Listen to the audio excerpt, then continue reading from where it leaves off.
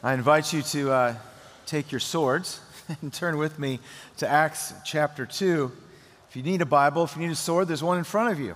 And you'll find our text, Acts chapter 2, on page 910. We are in a series on the minor prophets. We were looking through Obadiah a few weeks ago, and we'll be looking at Joel next week.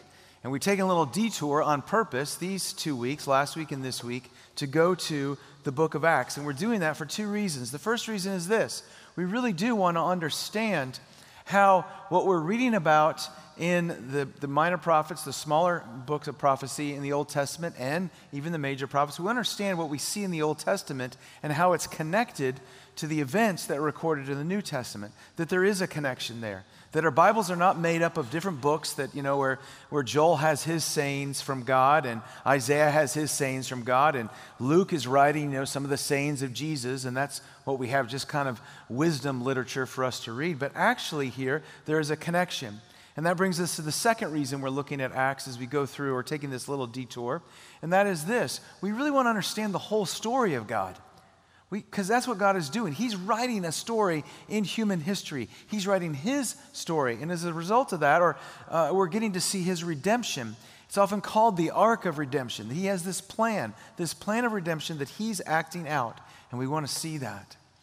But as John has even alluded to in his prayer this morning, this week, the events of this week have made it very difficult for some of us to believe that God is working his plan of redemption. And what we saw even just last Sunday afternoon, the release of a report of significant sexual abuse in a very large denomination in the church here in America. It disturbs us, grieves us. And then on Tuesday, to see that horror, to see that evil of the shooting that took place in Uvalde. And we ask ourselves at times like this, how am I supposed to think about all this? How am I supposed to feel about all this? How do I make sense of all this? And then what am I supposed to do with all of this? And the answers to those questions, those important questions, are really complicated. But I do know this morning, brothers and sisters. I know that as followers of Christ, we're called to grieve with those who grieve. And I know in all circumstances, and certainly in circumstances when we face these kinds of evil and injustices, when we face this kind of grief and loss, we go to God, we go to the Lord, and we go to his word. And so here we are this morning. This is where God would have us in Acts chapter 2. This was planned weeks and weeks before that we would be here. And I sincerely believe that God has something to teach us this morning. There's a reason we're here at this point. There's a reason this morning that we're going to look closely at this Jesus. So follow along with me as I begin reading. I'm actually going to begin reading in verse 22. We read through verse 21 last week and saw the very beginning, the opening introduction of Peter's sermon at Pentecost. I'm going to pick up in the kind of the body of the sermon in verse 22. Men of Israel, hear these words. Jesus of Nazareth, a man attested to you by God with mighty works and wonders and signs that you did through him in your midst. As you yourselves know, this Jesus, delivered up according to the definite plan of foreknowledge of God, you crucified and killed by the hands of lawless men. God raised him up, loosening the pangs of death, because it was not possible for him to be held by it. For David says concerning Jesus, I saw the Lord always before me, for he is at my right hand, that I might not be shaken. Therefore my heart was glad, and my tongue rejoiced. My flesh also will dwell in hope. For you will not abandon my soul to Hades, or will you let your Holy One see corruption. You have made known to me the paths of life. You will make me full of gladness with your presence. Brothers, I may say to you with confidence about the patriarch David that he both died and was buried, and his tomb is with us to this day. Being therefore a prophet, and knowing that God had sworn with an oath to him that he would see one of his descendants on the throne, David foresaw and spoke about the resurrection of Christ, that Christ was not abandoned to Hades, nor did his flesh see corruption. This Jesus God raised up, and of that we are all witnesses. Being therefore exalted to the right hand of God, and having received from the Father the promise of the Holy Spirit, he has poured out this that you yourselves are now seeing and hearing. For David did not ascend into the heavens, but David himself says, the Lord said to my Lord, sit at my right hand, until I make your enemies your footstool. Let all the house of Israel therefore know for certain that God has made him both Lord and Christ, this Jesus whom you crucified. Now when they heard this, they were cut to the heart, and they said to Peter and the rest of the apostles, brothers, what shall we do? And Peter said to them, repent and be baptized, every one of you, in the name of Jesus Christ, for the forgiveness of your sins, and you will receive the gift of the Holy Spirit. For the promise is for you and for your children and for all who are far off, and everyone whom the Lord our God calls to himself. And with many other words he bore witness and continued to exhort them, saying, save yourselves from this crooked generation. So those who received his word were baptized, and there were added that day about 3,000 souls. Brothers and sisters, the grass withers, and the flower fades, but the word of our God will stand forever. Would you pray with me? Heavenly Father, as we come before your word this day after a week like this, we know that we need to see Jesus. And so we would ask that you would quicken our minds and open up our hearts, that we might hear what you have to say to us today. Father, we know you, in your great love for us, desire to speak to us through your word, that we might understand the heart of God through the word of God. And so, Heavenly Father, please speak to us. Holy Spirit, please fill this place, that Jesus might receive glory. We pray this all in Jesus' name. Amen. Can you imagine that day after that sermon? The disciples standing around, the 12 apostles, they're sitting there with Peter, and he's giving this amazing sermon. They're already amazed at that because, like I said last week, Peter is usually putting his foot in his mouth before. Now he's this eloquent preacher up there. And then after that, this group of 120 who had received the Holy Spirit watch as 3,000 people are saved. 3,000 people that day. Suddenly, there's a big, giant megachurch in Jerusalem that God has put together. He's doing this amazing work before their eyes. Think about how that day began. That day began with the Holy Spirit coming upon each of them, coming in them, as we said last week, not just among them, but actually to dwell in them. And then as they empowered by the Holy Spirit, going out and speaking in languages that they had never learned, speaking the mighty works of God in the languages of the people out there, bold enough to walk out and talk to these people that they had never met. And then, of course, some people saying, well, I just think they're drunk. And Peter stands up and says, no, we're not drunk. Let me tell you what's going on. It's what the prophet Joel said. What you're seeing now is what he talked about. And then he gets to the end of it, and they see 3,000 people saved. There, between this moment in the morning when they receive the Holy Spirit, the end of the day, when 3,000 people come to know Christ, put their faith in Christ, what happens in between to get from here to there? Well, it's this message that Peter's preaching. And what is this message that the Holy Spirit uses to bring all these people to salvation? It's interesting to note when you read through this, just as we've done, that it's not the teachings of Christ that Peter preaches. He doesn't say, hey, let me tell you what Jesus said on the Sermon on the Mount, on that hillside. Let me tell you all about that. He doesn't do that. Peter doesn't say, hey, let me tell you what Jesus said in the upper room when we were with him at that Last Supper. Let me tell you all the things that Jesus said at that time. He doesn't do that. He doesn't give them the teachings of Christ. Instead, Peter gives them the person of Christ, Christ himself.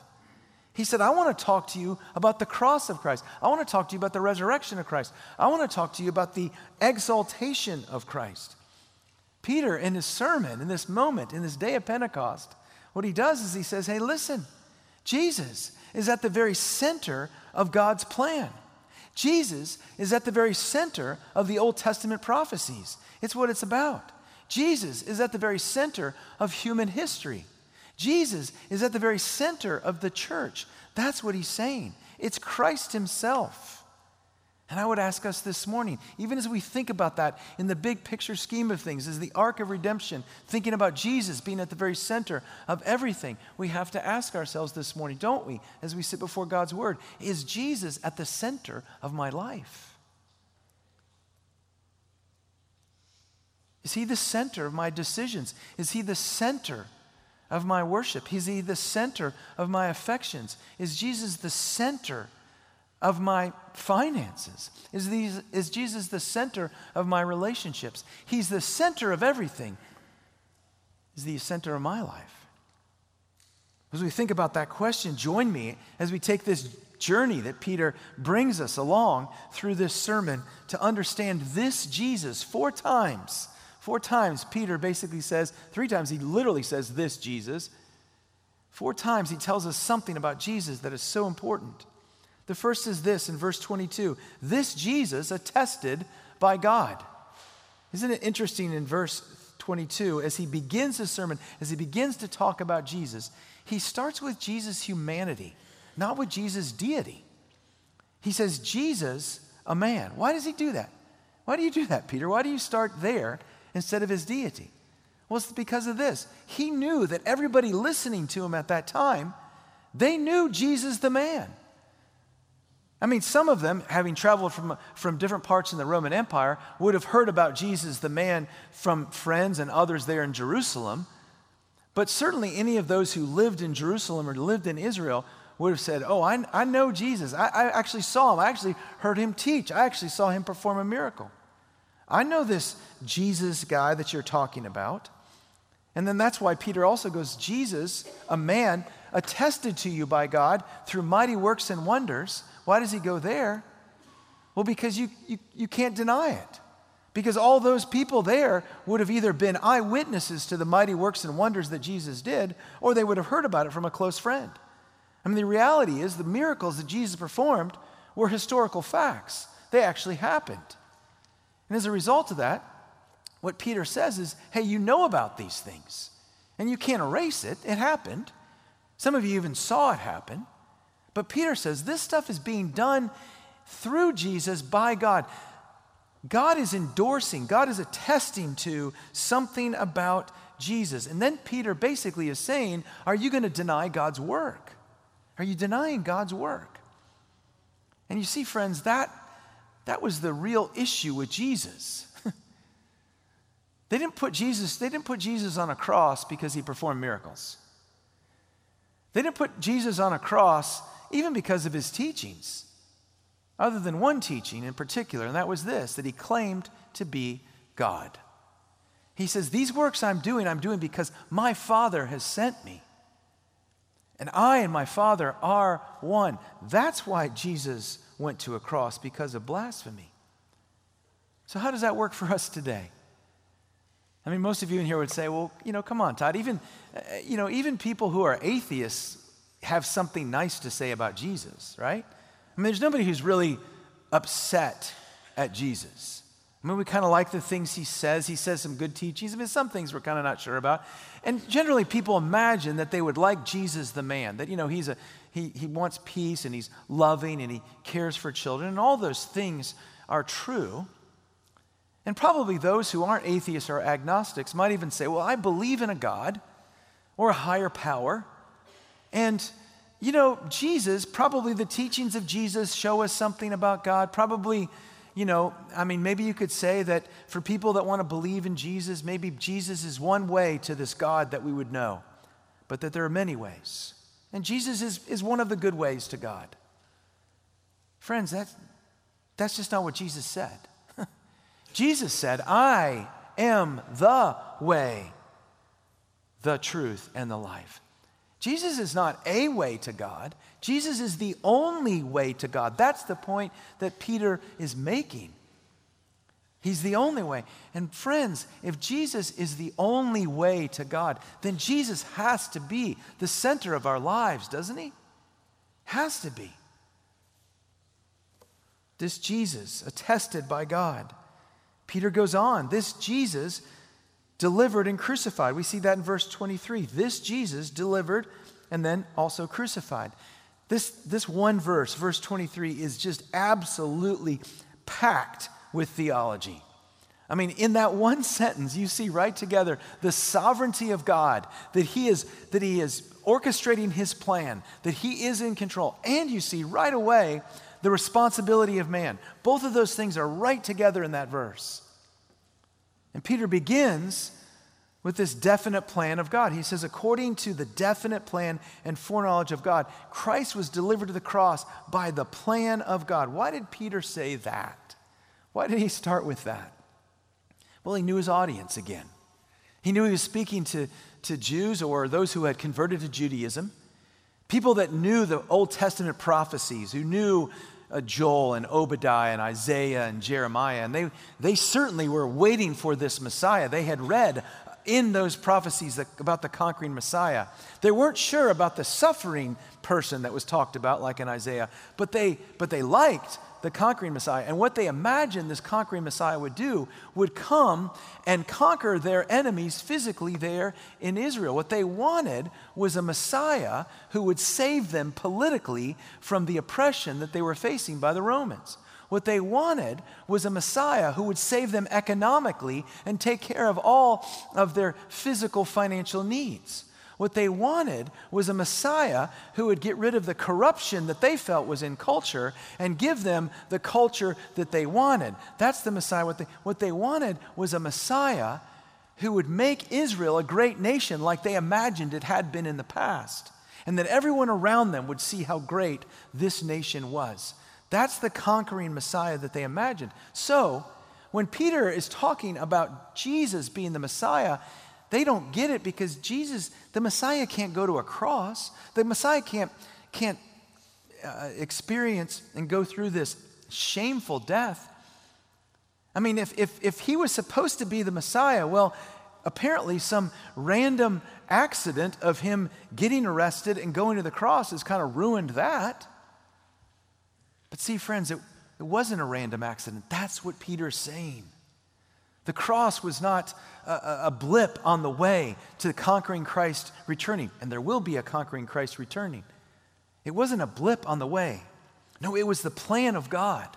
And it was the plan of God because though Christ will return as a conqueror and be king of the entire world, and everyone will know it, it begins in the most important place, and that is that he's got to conquer our hearts.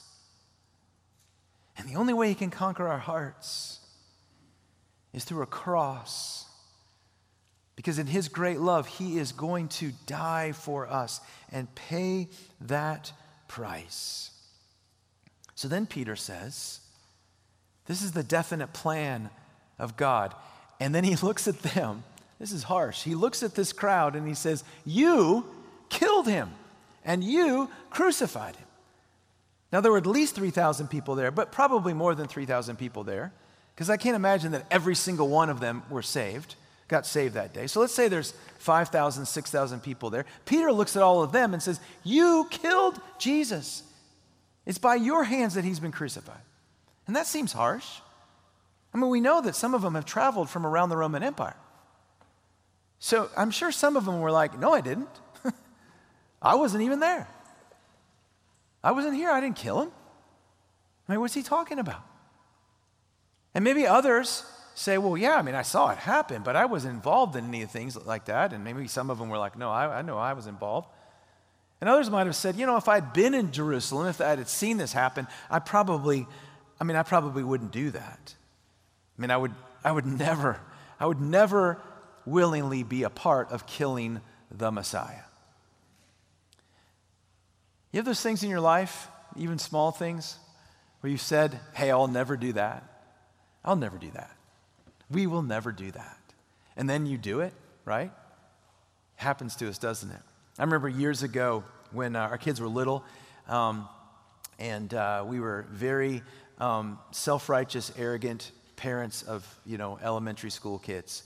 And we decided, Lynn and I, we will never have a video player in the car, right? Like that's terrible parenting, right? So we will never do that. And, we're going to go on trips. We go on trips right? We're going to be just this more righteous family because we're just going to have conversations as a family, and we want our kids looking out the window and seeing the world and all this stuff. And then came a summer when I had to speak at several different conferences, and Lynn was traveling with our 3 kids by herself, and she shows up at one of those conferences that summer, and I go to help her unpack the car, and I'm like, Lynn, what's this? It seems to be a video player in the car. And she's like, yeah, you know what? You don't know what it's like to travel with just 3 kids by yourself. So from there on, we had a video player in the car. Or I remember even looking forward to the time when my kids would be in middle school and high school. But I knew this, I was going to be a responsible dad. I was not going to be like those other dads who got over-involved in their kids' sports. Like, that's ridiculous. Who does that? I mean, clearly their priorities are misplaced, getting that involved in their kids' sports. Never going to do that. And then I found myself at an 8th grade football practice, standing next to 5 or 6 other dads. And it hit me, my dad would never do this. This is ridiculous. What am I doing at a practice? I'm a little over-involved. But you know what? We even do that with spiritual things sometimes, or even our theology. We can look at the Garden of Eden, read from Genesis 3 and go, wow, I would have never done what Adam and Eve did. I mean, why couldn't they get that? It was simple. You can eat and have anything you want in this garden. You can go anywhere, just not that tree. And you're like, I mean, how easy is that? I never would have done that. The only problem is Romans 5 tells us, no, actually we would have. Actually, if you were there, you would have done that. Well, what about the cross? I'm sure sometimes we've thought to ourselves on Holy Week, yeah, I never would have been the person like praising Jesus on Palm Sunday and then asking for his crucifixion on Thursday. Except that, doesn't our Bible tell us that our own sin is what put Jesus on the cross? You see, friends, the bad news is we really are that sinful. We really are. Our hearts are really that evil. The minute we say, oh, I will never do fill in the blank, give us a couple years or a couple weeks or a couple days. Prone to wander, Lord, I feel it. Prone to leave the God I love. That's our heart. That's the bad news. The good news. The good news, and this is what Peter is trying to show. The good news is that there was a plan. There was a plan for our sinfulness. And the plan was Jesus crucified. The plan was that Jesus would pay the price. The plan was that Jesus would be our Savior. And so don't you see, friends? We need this Savior every day at the center of our lives. We can't even go a few hours without sinning, without committing the I would never and then doing it. We need that Savior at the center of our lives every day. Peter goes on in verses 24 through 35. He says, this Jesus resurrected and exalted. You see in verse 32, he says, this Jesus God raised up. 2 things I want us to notice as Peter begins this part of his sermon. First, I want you to notice that the most verses, the most words are committed to the resurrection and the exaltation of Jesus. 12 verses here committed to that. This is important. This is the meat, the center of Peter's preaching that day. It's the center of the preaching of the church. It's the message of the church. The other thing I want you to notice is that twice here in these 12 verses, Peter takes them again to their Old Testament, to their Bibles. He's already said, hey, turn with me to Joel. And he goes to Joel and he says, hey, this Holy Spirit thing you're seeing, this is what you saw in Joel. Now he goes, hey, I want you to turn to Psalm 16. And I want you to look at that. And I want you to see something in Psalm 16. Oh, and then I want you to turn to Psalm 110. And I want you to see something there. So let's us turn there for a few moments. Thinking to Psalm 16, he quotes it right here. You actually don't need to turn it because it's printed here for you in your Bibles because Luke put it into the text.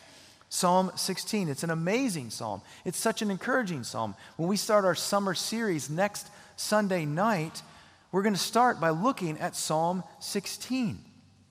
In Psalm 16, written by David, David in verse 10 says, "You will not let your Holy One see decay. You will not let your Holy One see corruption."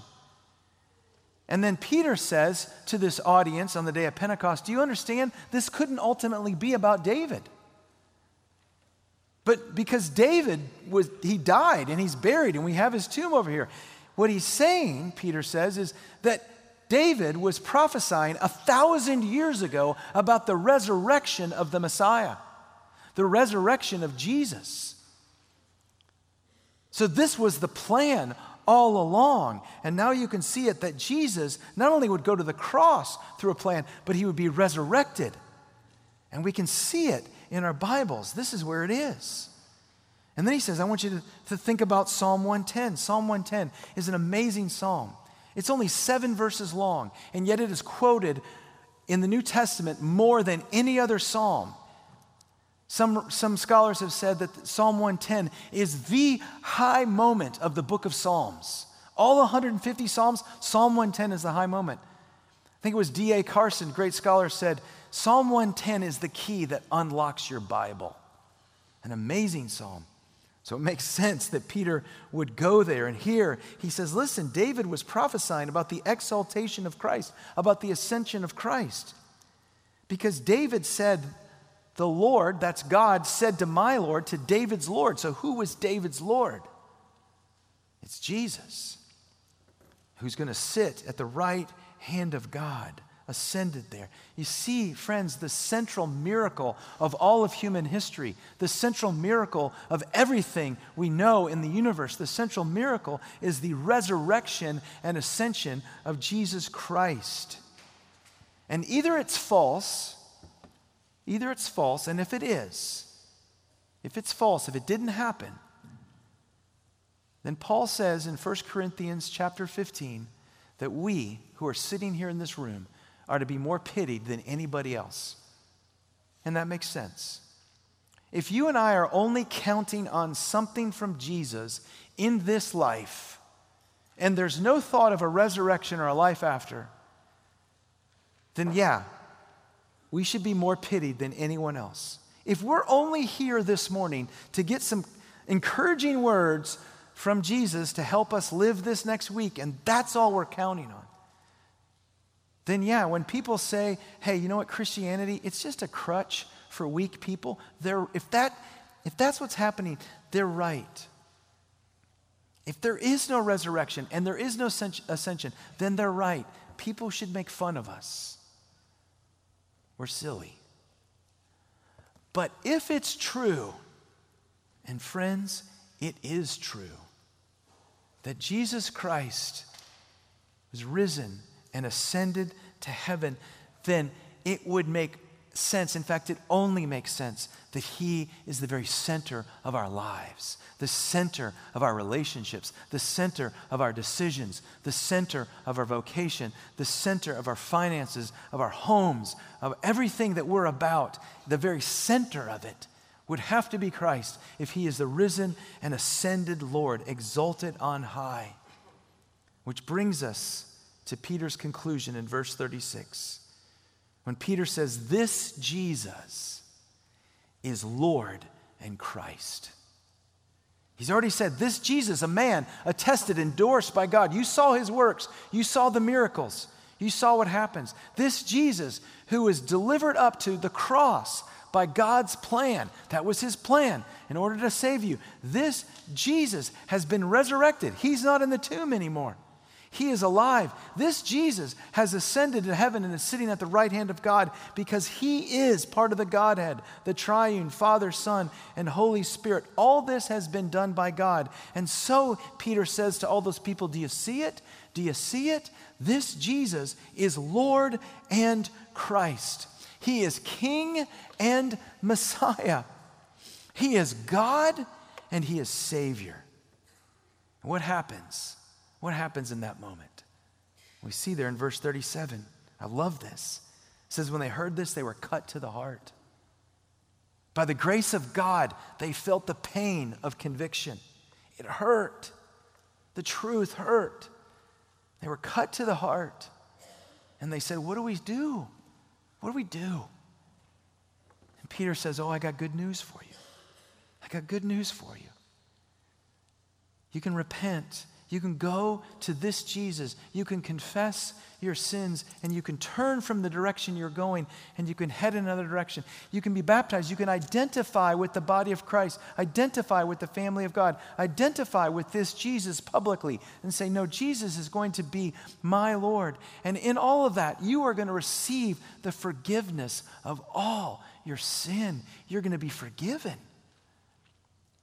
And you're going to receive as a gift the presence of the Holy Spirit, the same Holy Spirit that you see in all of us, the 120 who were there with the tongues of fire and speak. That same Holy Spirit is going to be given to you. And there were 3,000 that said, please, please, I want that. Please forgive me, I repent. Please receive me. Please, Jesus, I want you at the center of my life. What about us today? What do we need most? Well, whether you've never, ever put your faith in Christ, or whether you put your faith in Christ decades ago, what all of us in here need most is Jesus, Lord and Christ, at the very center of our lives. That's what we need. That's what we need. Is he in that place today? Is he in that place in your life? If not,